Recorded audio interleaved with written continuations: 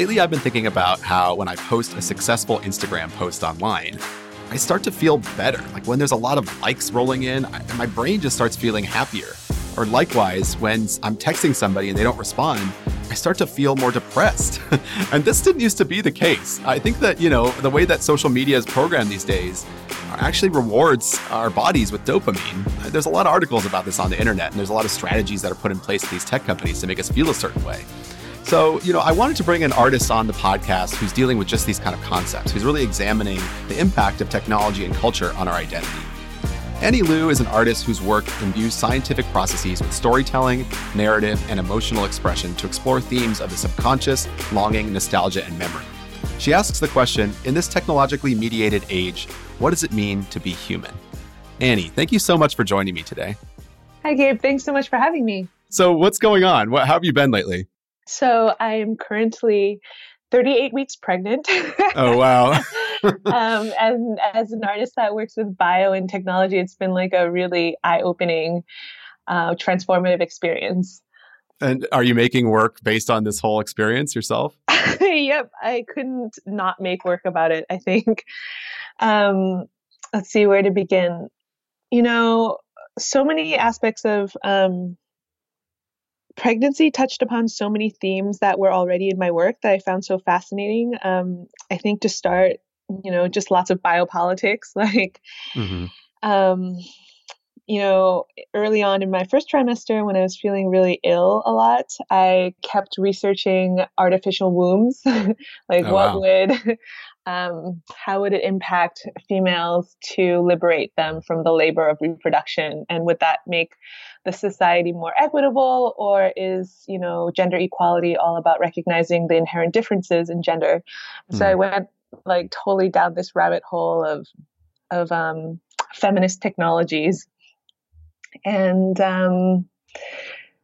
it's funny because the more I talk to other women about the idea of an artificial uterus, actually the more women told me stories about how much, despite how inconvenient pregnancy is in many ways, how much they felt like it was a very instrumental biological part of them feeling very bonded to their children or their future child. And so I've been paying attention a lot to my own body and thinking a lot about how what is happening to me physiologically is impacting me psychologically. So I've been making a lot of pieces that kind of instrumentalize these changes, because I was sitting there thinking about how I'm feeling contractions and shortness of breath and like literally pee myself when I laugh too hard,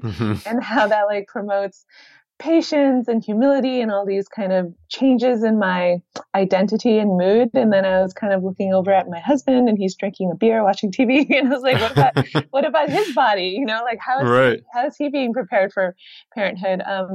So almost like in the beginning, a type of kind of coping, tongue-in-cheek building, I made him a set of devices to allow him to feel some of the things I was feeling, including a wearable that allows him to feel contractions and fetal kicks, and a pair of underwear that causes him to wet himself if he sneezes too hard.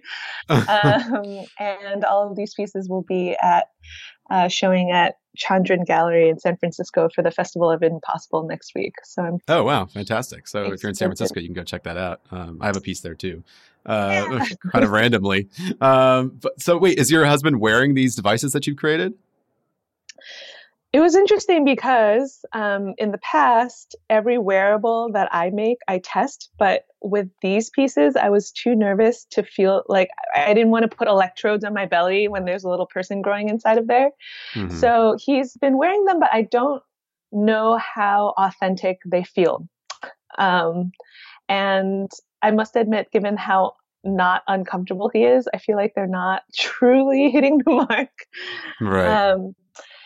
But yes, they were made for him, but he hasn't had a lot of time to wear it because they were made for the show. Right. No, that makes sense. Yeah. And you do a lot of work in what you call cultural prosthetics. Can you Mm-hmm. explain a little bit about what a cultural prosthetic is? Yeah, the term I think comes from Krzysztof Wodicko, who's another media artist that makes a lot of work about war and marginalized populations. When I talk about cultural prosthetics, I think of, let's see, how do I talk about this? Um, I don't know. I guess when I think of prosthetics, for instance, I think of all of the thing, like not just like the typical prosthetic that you might think of, like an Hmm. arm that might aid in someone who's damaged their own arm, but like everything from contact lenses that you might not even consider something artificial to as something as ubiquitous as your cell phone, things that extend your memory, emotional capacity. Um, I think of all of these objects that we so intimately live with, but because they're so ubiquitous, they kind of fall into the backdrop. So the term cultural prosthetics for me includes all of these things kind of made into an art form to heighten your awareness of what your relationship might be to them. So would your piece Real Virtual Feelings, would you call that as part of this cultural prosthetic canon? That's an interesting question. I mean, you're not wearing it necessarily, but can you Right. describe the piece a little bit? So, yes. So for that piece, I tried to calculate the exact amount of dopamine that your brain releases every time you get a like on social media, and that that in itself was like a whole journey. And it turns out it's really difficult to precisely measure such things. But the impetus for that project came because I was really interested in the kind of conversations that people have when it comes to what is real and biological and what is virtual and digital. And I was Hmm. thinking about how, social media likes and so much of life occurs virtually or on screens, but they actually have a very real conduit to um, our biological selves. So, like, things that you experience, quote unquote, virtually still have biochemical realities in many ways in your own brain. And so I wanted to call that out by creating a little circuit, like a digital to biological circuit that spoke to this relationship. Um, and it turns out it's a complicated question. It's like I Right. actually talked to a lot of neuroscientists to try to measure and calculate this out. And it turns out that it's very nuanced and might vary from person to person. But I'm really interested in this like notion of how the virtual impacts the biological. Yeah, I mean, I feel that whenever I post something that gets some attention, it's bizarre because I don't want to feel that way. Like I don't want to be somebody who's stuck to and relying on the likes to make me feel good, but my body reacts still. And Yeah, I think totally. it's interesting that you presented it as this sculpture, Real Virtual Feelings, where it's sort of a vitrine or almost like a aquarium looking piece with a bag. And in that bag, is it dopamine in the bag? I mean, how do you synthesize dopamine in that way? So you can buy it. Well, you have to have a special license to buy it. Hmm. So in the sculpture, so the sculpture is made as a kind of pseudo self-portrait. As you said, it's in a tank or a vitrine. The size of that vitrine is the exact volume of my body. So if you Hmm. were to like blend me up in a blender and poured me into a rectangle, that's the volume that it would be, and it's exactly at my height. And the whole thing kind of looks like maybe a different sort of television set. So I really wanted to play with the kind of visual media. Like it looks like an old fashioned, maybe like television box because it's so boxy. And then within that larger pseudo screen is a smaller screen that's submerged in liquid because I really, at that time, was thinking of myself as a wet machine. And I was really interested in seeing electronics submerged in liquids because it makes me so uncomfortable. Like every time if I drop my phone in the sink or something, like Yeah. it's like this immediate, like it's almost visceral, like my own body got burned or something. And so actually behind that whole setup where the microcontroller and the screen is submerged in a liquid is a very small vial of of dopamine. And the as I said, I was trying to calculate how much it was, but I think actually the amount that would be released per like is like not visible to the eye. So I had to take some artistic license in the kind of aesthetic communication of it. Right. Yeah, that makes sense. In this piece, would you say it's about social media then? I mean, is it about simulations in social media? Like how we are sort of portraying ourselves in order to get this biological feedback? I think it is. And forgive me, a lot of these works are so new that I think I'm still kind of Yeah, synthesizing no, them myself. So I'm kind of like thinking out loud. that's Um, great. but the I think the piece itself, there were a few things that I was thinking a lot about that year. I was thinking, can I be flattened into an algorithm? Like, am I so simple as a loop? Like, if like, then dopamine release, then addiction, Wow. and continue this. Because at the time I was also, I was thinking a lot about weirdly, I was thinking a lot about this thing called a supernormal stimuli. And I don't know if this is like a real scientific theory, but someone at the time was telling me about how there's a certain kind of beetle that was going extinct because their evolutionary impetus was to mate with things that are the reddest and the roundest. Hmm. And all of these beetles started mating with Coca-Cola bottle caps instead of each other because they were Wow. the reddest, roundest things. And there's like a whole slew of things, not just these beetles, but in nature, where certain artifices in the environment has caused certain animals' evolutionary loops to go out of whack. And of course, humans too, right? Like we struggle with obesity or porn addiction or social media addiction. And so I was thinking about like, sometimes accidentally and sometimes not so accidentally, the virtual stimulation is so like on point to our biological ancient circuits that we totally get skewed. And then I was also a little bit disturbed, like, am I so simple like that beetle Right. that I can be hacked? And of course, I think marketing companies spend billions of dollars every year making sure you can be hacked. And then it became more interesting to me too when I was talking to brain scientists and the way they understood both mice and potentially some aspects of being human in these kind of reductive loops. And so that piece, I was kind of thinking about this a lot, like, what is my relationship to simulations? What is real? What is virtual? And does it matter if the same molecule gets released in my brain when presented with these stimuli? So I was kind of asking these questions. Yeah, I mean, it reminds me a little bit of perfume, which is basically designed to hack your biology, right? That there's so many different ways people respond to scents. Mm-hmm. And you work with scents a lot in your work as well. I mean, I'm thinking of your piece, Laboratory of Longings, Mm-hmm. which has a lot to do with human smells. Can you describe how this piece is set up a little bit and what the inspiration was for it? Yeah.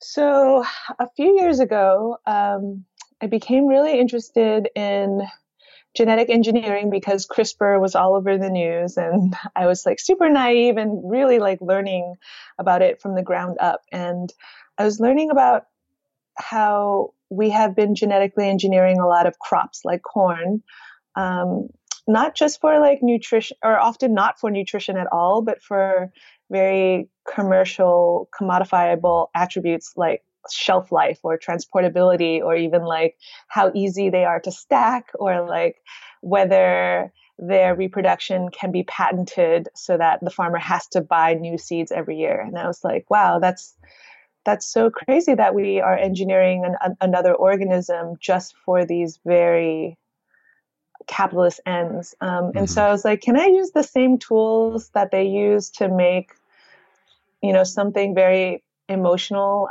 Can I use genetic engineering for art?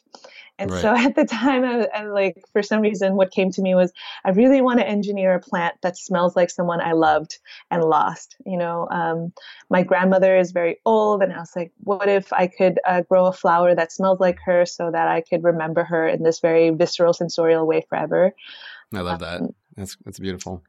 Thanks. It's very polarizing. Some people are like, that is the most beautiful thing ever, and some people are like, that is literally the creepiest thing I've ever heard.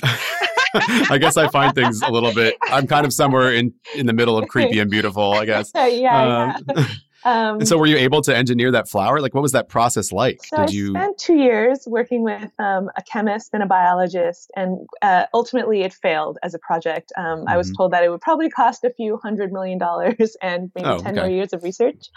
But I learned a lot along the way. I learned a lot about genetics and what makes people smell the way they do, which is incredibly complicated.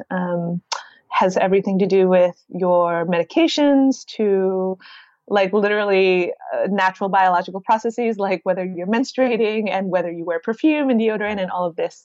Mhm. Um, but at the time, I was doing a lot of about carnivorous plants because I thought, some carnivorous plants already produce rotting flesh smells to attract prey. So I was like, maybe that's an easier circuit to hack. Um, so Laboratory of Longings is a kind of performance immersive sculpture where I was trying to express all of these frustrations and longings that I had working in a real laboratory with these scientists trying to create this project. And the way it looks is it's it looks like maybe like two rectangles stacked on top of each other. Mhm. On the top is kind of this greenhouse with heat lamps, and I was casting couples.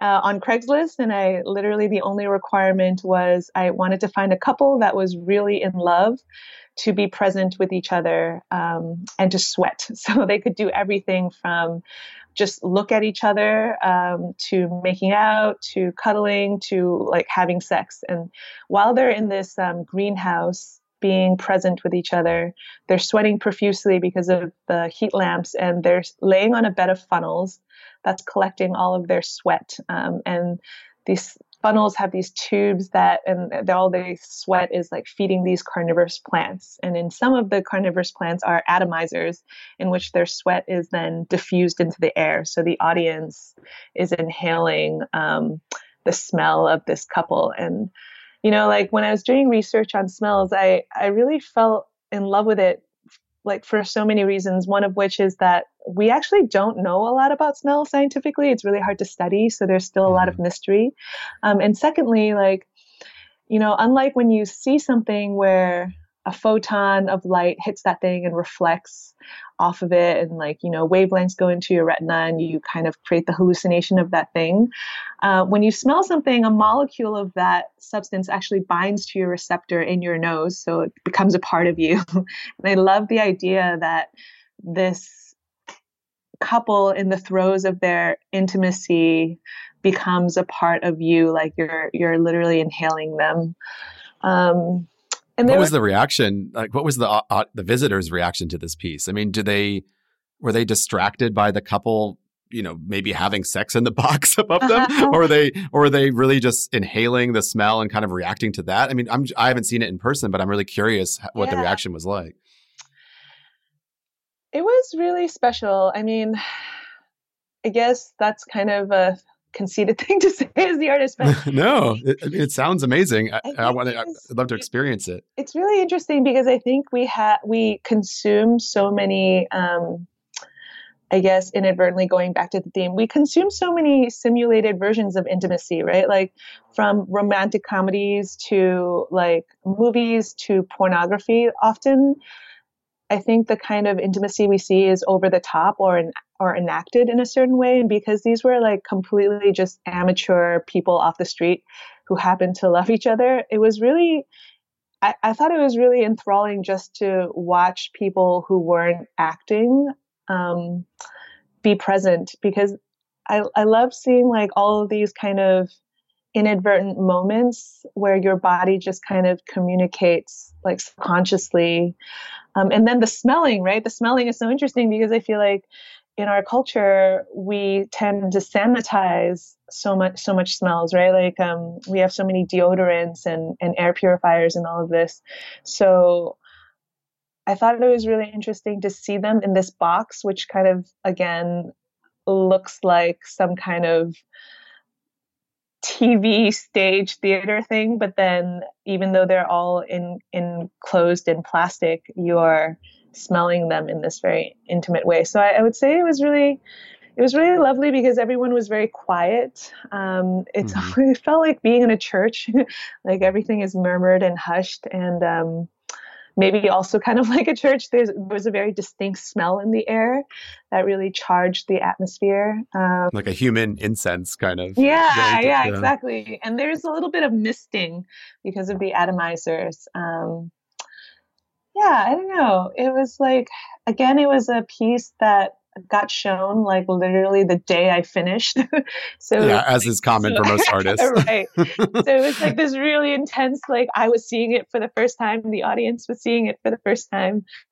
Um, yeah, I But don't know. For it's a bit of me, a ceremony. I mean, I feel like there's a ceremony or performance element to a lot of your work, mm, and it's I'm thinking about your other pieces like maybe inductive spa. mm-hmm. That we look at these pieces and we think, oh, is this a performance? Like, is the participant in on this? How do you make work that's designed for somebody to experience it in a performative nature? Like how much control do you have over that work? Like, can you talk about effective induction in spa as a sort of Yeah, an example of that? that's such a good question. So, affective induction spa was made with a bunch of friends from MIT. The group was ranging from visual artists to musicians to neuroscientists to electronic engineers. It was very diverse. And we were like just super lucky and got a commission from the Boston Museum of Fine Arts for one of their events. So it was like a fancy donor party event. Hmm. Um, and again, at the time, I was still in this kind of like neuroscience soup where I was thinking about whether like humans could be programmed. So specifically, I was like, can you program happiness into someone? So we looked at we like collected a whole bunch of studies that all had to do with happiness. So like specific wavelengths of light that you could be exposed to every day, like a happy lamp that could increase serotonin output and happiness. Like there's a list of 100 words that are the most affectively, like positively rated. There's specific electric signals that you can pass across your forehead that's supposed to induce happiness. So we like just collected all the happiness studies we could find, and then we created this kind of tongue-in-cheek like piece where you would enact it. So for instance, a study shows that if you hold a pencil in your mouth for 60 seconds, you rate your mood as higher than if you don't, because you activate the zygomatic muscles, which are the same muscles as smiling. And sometimes you see this in marathons, like people who are in a lot of pain on the 20th mile, they force themselves to smile so that their They just like body break out I thought you meant they break out a pencil that would be suddenly and start funny. biting a That would probably work too, but like the idea is that you fool your body into thinking that it's okay because you're like activating the happy circuit. So we like, yeah, we created this spa, and we said that, if traditional art is all about using an aesthetic artifact such as a painting to communicate an idea or an emotion, now the future of art is science, in which we just program the emotion directly into your body. So like we literally like flashed lights, had them swallow placebo pills. They had a special device that propped open their mouth into a smile. We electrocuted their thumbs into a thumbs up sign. Like, So this is one person lying down in a seat surrounded exactly. by scientists, people dressed in lab coats Right. that are forcing you to be happy through manipulations of both your physical body and your emotional self, right? That's what's going Right, on here. exactly. And it was a performance, and it was tongue in cheek. And we were actually shocked that people were willing to do this because, we're like, studies show that placebo pills work, even though it's a placebo. Now swallow this pill. And people just swallowed this pill. It could have been Wow. kind of like any pill, but it was a placebo pill. And our whole, so the participants, of course, the participants that volunteered to do this were already relatively extroverted and looking to have new experiences, so I think everyone had a fairly positive outcome. But our hope is that work like this actually makes people question what happened to them, and that hopefully after they get out of their chair, they wonder, is that the way art is going? Do I want a simulation? Like, can happiness be programmed?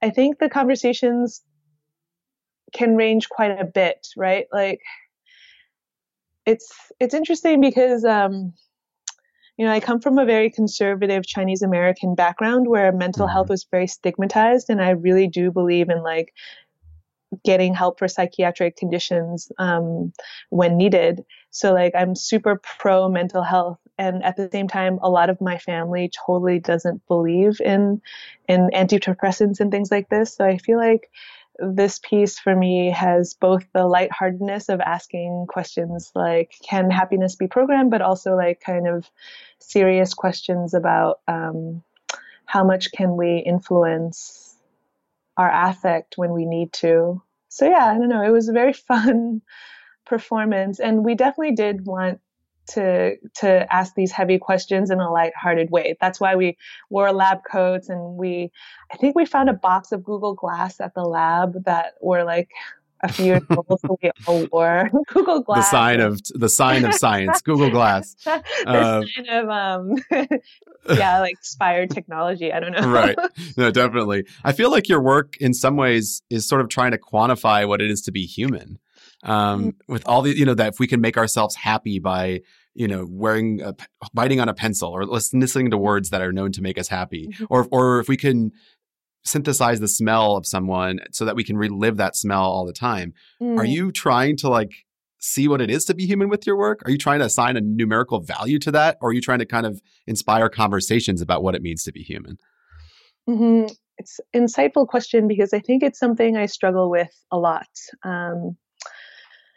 I think it's a pretty old philosophical question too.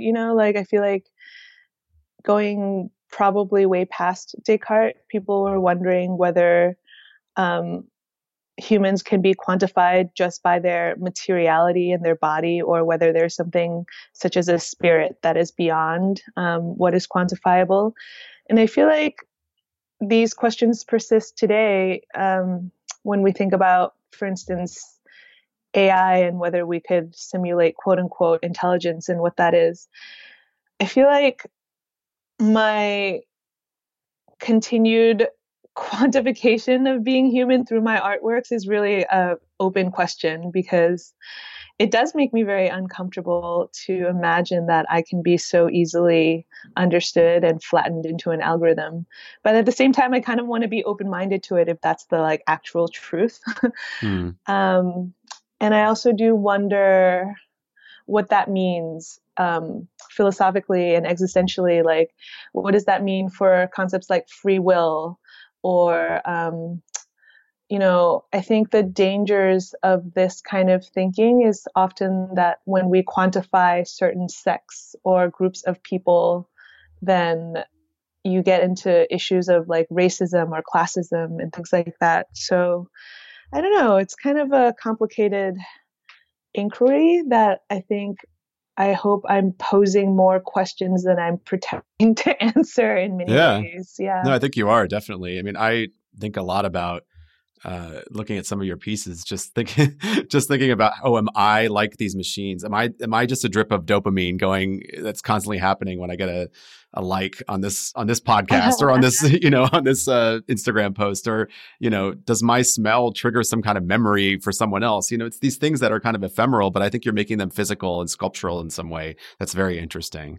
I'm kind of curious, as somebody who works a lot between the intersection between art and science, what to you is the difference between art and science? Like, how would you define what you're doing as an artist versus what you'd be doing as a scientist? Or is it the same thing in some way? I actually find a lot of similarities between the practices of scientists and artists. I feel like often there is a kind of initial question or urge or intuition to delve into something.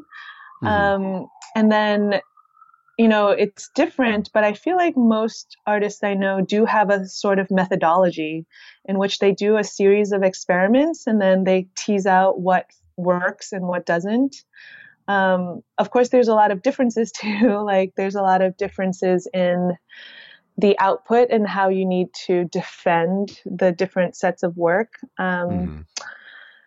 But it's been interesting. How are they different in terms of how you defend them?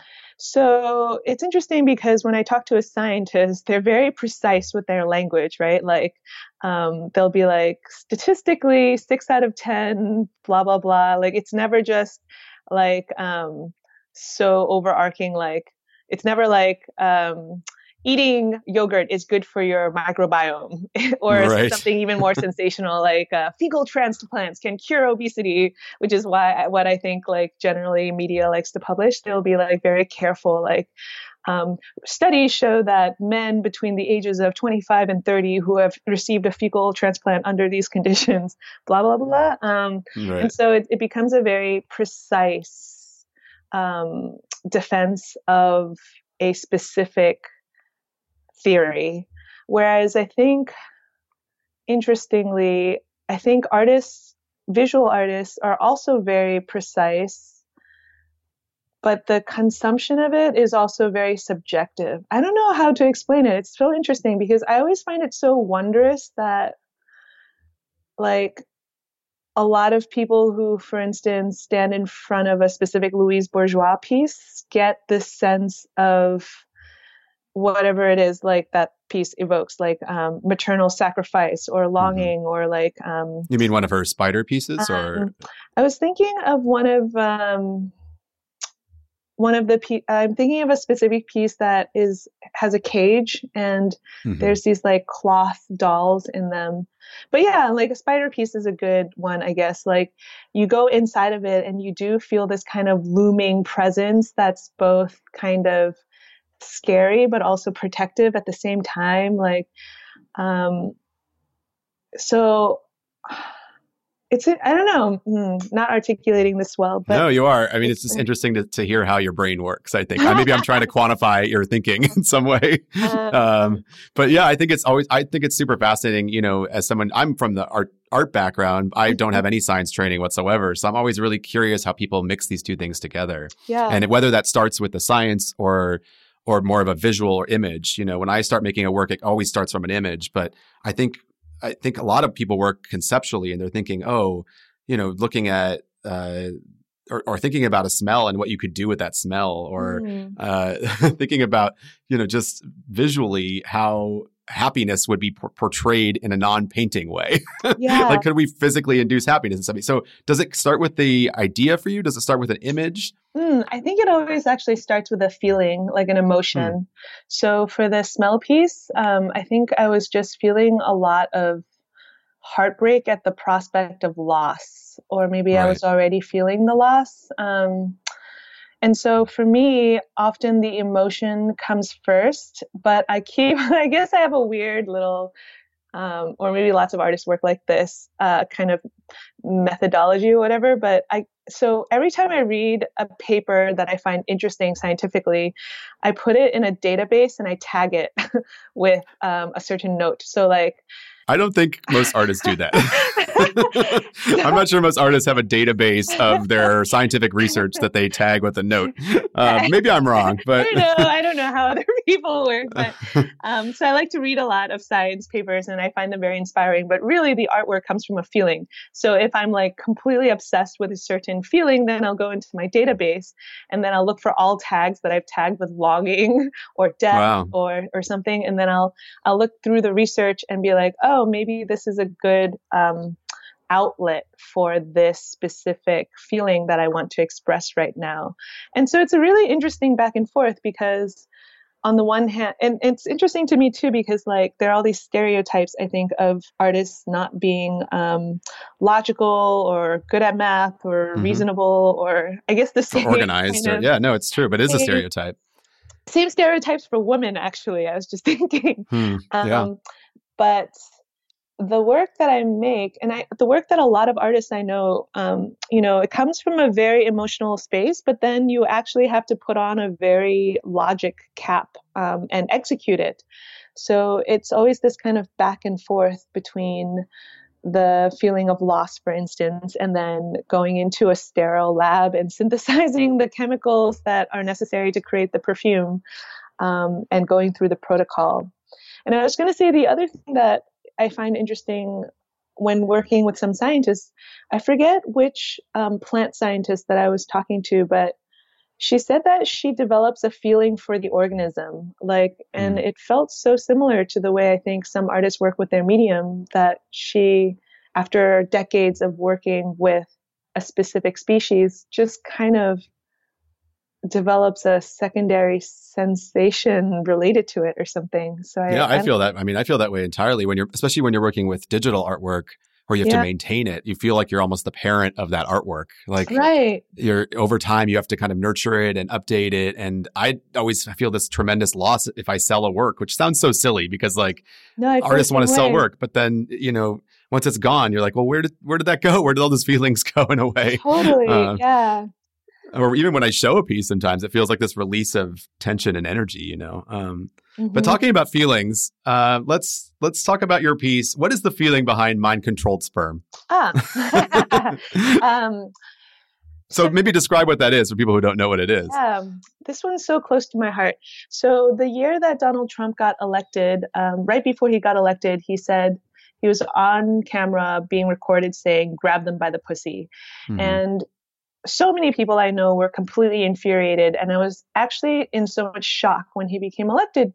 And I was really devastated because I was thinking, outside of all of the policies that he will enact as president that could be damaging for decades, like just him as a symbolic figure to young women, that the future president or the president could say such anti-female remark and Hmm. still be elected. I just found it really troubling. So I really wanted to make a piece of artwork to respond to this. And I was taking a class called How to Grow Almost Anything at the time, and I was learning about something called galvanotaxis, which is a phenomenon by which single-celled organisms such as paramecium will swim directionally according to an electric field. So like there were some researchers at Stanford who made a game of pong with paramecium, like sending them left and right, up and down based on these electric fields. And I don't know, it was just like this moment, and I was sitting in this class and I was like, I wonder if this works with sperm and what this would mean symbolically for women to control sperm, because there's such a long history of males controlling female bodies and female reproductive rights. So I went home and asked my husband for a sample and literally like made a little electric field under my microscope, and lo and behold, it worked.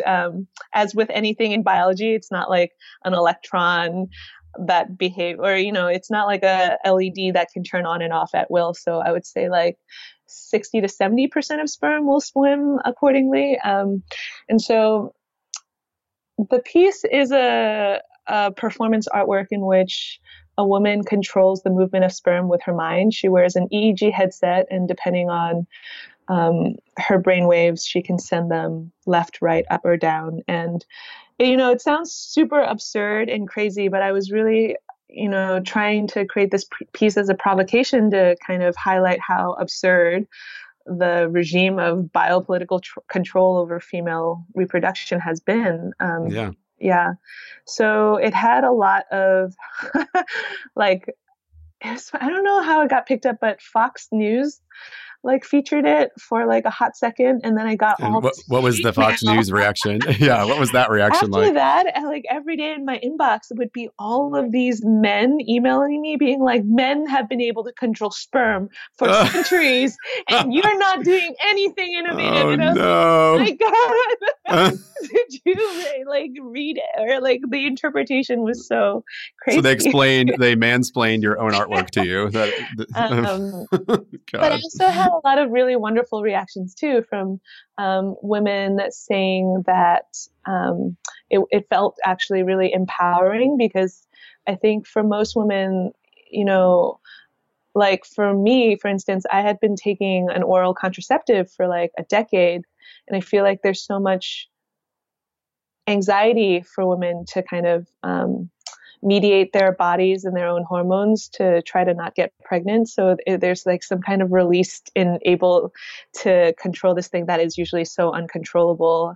And then it was really interesting talking to some men who were like, wow, that made me feel really violated, and it's not even in my body. Hmm. So there was this kind of maybe embodied empathy in a weird way. And the piece, is it done as a performance, or can anybody, I mean, do you have one specific person who's controlling the sperm with their mind? The sperm are enlarged and projected in front of the performer, right? I don't know if you want to call them a performer or not. Sure. But just for people to understand how it sure. looks. So in the filming of it, there's someone wearing an EEG headset, which is like a headset that measures electrical activity in your head, who's sitting right behind a giant circular projection that is connected to what you would see under a microscope. And it is designed to allow anyone to do this, but it takes a training period because of the EEG. So without going into too many details, an EEG measures the electrical activity on your scalp, which kind of reflects what might be happening in your brain. But each person is kind of unique. So for me, so like you would have to go through a training period of 20 minutes where you literally think left, left, left, left, left, left. Mm-hmm. And then the computer learns what your brain looks like when you think left. So an easier way might be like for it to kind of learn how you feel when, what your brain looks like when you are relaxed versus when you're attentive, which is what the performer in the video is doing. So it's been interesting because I tried to show it a few times. It's a very difficult piece to show because, first of all, it could be a biohazard to have live sperm in a gallery. And then secondly, there's a training period in which if you just walked off the street, you would have to dedicate like a good 30 minutes of your life to teach the computer what your brain is thinking. And then there's the aspect of it being biological, which is not kind of like as kind of if this then that kind of logic gates. So there is some kind of dynamic in which the sperm will swim left and right, but like within a kind of range of buffer of after you've thought it, because the fluid dynamics don't allow for like a complete reversal of fluid motion suddenly. Mm-hmm. But yeah. But it inspires these conversations that I think are so interesting. Like just the fact that you've gotten such a range of reactions to it. And to me, that like is the goal of art, just to have people question themselves and question what it means to be human and question who has control over these existing systems. So I find it super interesting. What are some of the bigger questions that you're grappling with today outside of the works that we've talked about so far? Yes, wait. About that last piece, I had one more thought. Sure, please. It also, while I was doing the research for that piece, and also part of, I think, that piece was also just to kind of challenge and question what we thought is quote unquote natural when it comes to gender. Because I think a lot of gender discrimination comes from like, that's just the way it is naturally. Like people will say like women are just, of course, like totally untrue things like women are just not good at XYZ or women are just inherently XYZ. And so I think in doing that piece in this kind of biological way, I wanted to kind of turn it on its head and question what is possible. Also, like just in the research itself, it was so interesting to see how gendered medical literature is, because like I would literally be reading scientific papers about sperm and it would be like the language would literally say something like, and then the heroic sperm makes the journey to the egg. And if she's not fertilized, then she sloughs off like garbage. And you're like, oh my God, this is so not neutral. Anyway. No, I think about that too. I work a lot with motion capture data, and it seems that all motion capture data is totally sexist, and I don't understand why this is. It's like every single female, in quotes, motion capture data is like a sexy pose. And then the male poses are like with their arms crossed. And I'm just like, who is recording? Because someone has to be recording this data. So Right. it's whoever's creating these systems in place, like whoever's writing these scientific journals that's making that's trying to form the way our culture looks at gender. Right. It's just such a bizarre thing. But I'm glad that it's so nice to see an artist who's challenging all of this and working with technology too to do so. Technology and science fields that technically people always think of as these male-dominated fields, and yet it's just a completely different way of looking at some of these fields. Yeah, I think it's one of the reasons why I am drawn to science technology as a quote-unquote medium, because there's certain things that are in question, but I think in general, societally, we do trust these. I don't know if I should call them regimes, but we trust the authorities of tech in a way. So I feel like if you make a certain kind of statement through this, then, or I guess another way of saying it is technology can perpetuate certain gender norms, like the way every AI avatar is a sexy woman. Right. And then if Google or Apple were to release a non-female obedient Siri, I think that it's another kind of subconscious way to challenge certain cultural norms. What have the reactions been from the scientific community to your work? I know that sometimes there's a tension with artists that work with science. Is there a certain way that the reactions have been or leaning towards? I must admit that I'm very lucky in that I've had very positive collaborations and interactions with scientists. I think that it helps because I make it from the get-go that I'm not a scientist and I'm not an expert in the field. So that allows me to ask really dumb questions without feeling too much like an idiot, and to have really open, non-judgmental conversations. And I think it's been fairly positive too, because, I think to become an expert in the field of science, you do have to kind of be very narrow in your expertise. So you might actually spend a decade on a specific protein or something like that. But as an artist, I feel like, for better or worse, it's kind of like my job to zoom in and out constantly. So I'm always matching disparate ideas together. And so I think the collaborations I've had have been very rich for the scientists as well, because I bring in such a weird hodgepodge of slightly tangentially relevant stuff to their field. Yeah. When you work with a scientist, are they super excited about working with an artist? Is there an interesting relationship that happens there? I mean, do you kind of inspire each other in terms of the way it changes your work? I would hope the inspiration is mutual. Yeah. I usually find my matches through grants. So the scientist, him or herself, has applied to work with an artist. So usually that is already a very open, mutually curious relationship, because that person has decided that they wanted that at that time in their career. And I find that the best scientists to work with are bored scientists who are kind of just got tenure or just finished their postdoc or whatever, and they have some amount of free time to kind of be curious. And I think those are really good interactions. And a lot. So if there are any bored scientists listening right now, I know, right? Let's go get a beer. Find an artist. Yeah, exactly. I mean, I think it'd be great to have more collaborations between art and science. And I think, that's what this podcast is somewhat about, just artists that work outside of their traditional medium or what we consider to be a traditional medium for art. All right. Well, before we go, first of all, this has been super exciting and it's great to talk to you. I could talk to you for another 3 hours probably. But before we go, we have a tradition here on State of the Art where we rapid fire off some questions to our guests. Oh, dear. These are just really quick questions. Don't overthink them at all. The first thing that pops into your mind, there's no wrong answers whatsoever. So I try to tailor them a little bit to the guests. So your first question, Annie, is what is your favorite smell? Oh, so it's funny. Well, it was my husband's smell. And I made a whole bunch of perfumes from after he worked out, to after we had sex, to like after we had a fight, like all the whole portrait spectrum. But funny enough, after I got pregnant, I can't stand the way he smells right now. Wow, that's really interesting.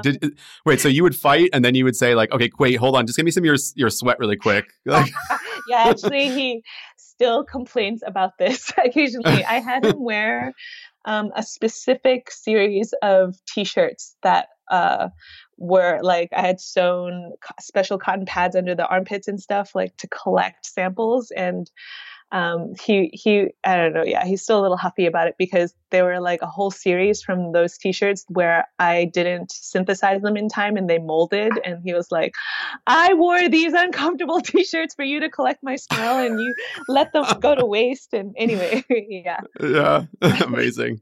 All right, here's question number 2. If you could engineer one memory that you could then have for yourself, that you could step back into throughout the rest of your life, what would that memory be and why? You know, it's probably kind of cheesy and it hasn't happened to me yet, but I think it'll probably be the first time I meet my daughter. Like everyone I talk to says that becoming a parent is such a profound moment. And I also find it so interesting because literally the moments leading up to that profound moment are so incredibly painful, but that our evolutionary circuits make you completely forget immediately afterwards, and all you feel is euphoria. And I feel like perhaps that would get me through some really tough times. Yeah. Well, Annie, thank you so much for everything. This has been a really interesting interview with you. Could you tell us a little bit about the show that's coming up or any other projects that you have coming up that people could check out? So the Festival of Impossible is in San Francisco, literally next week, and Gabe is in it. And it's a bunch of artists exploring what it means today and in the future to have this kind of human-machine interaction. And I'm thinking about the future of pregnancy. And I can't think of it. I think I have a few things going on, but I'm not supposed to share them yet. That's fine. That's exciting. How can people find you? Do you have like an Instagram people can follow you at? Yes, it's just Annie Liu Studio, ANILIU. Great. Thank you, Annie. Thank you so much. It's been great to talk to you. And can't wait to see what comes next. Thank you. It was such a pleasure to talk to Annie Liu. She's doing such an incredible new forms of artwork that I hope it was interesting for you as well. And I hope you think a little bit about how our bodies are changing and are chemically wired by technology. As always, I'm Gabe BC for State of the Art. You can find me at Gabe BC on most social media. State of the Art is created by Ethan Appleby, produced by Vanessa Wilson, and our audio engineering is done by Weston Stevens. Stay tuned next week for more adventures into the world of art and tech. See ya.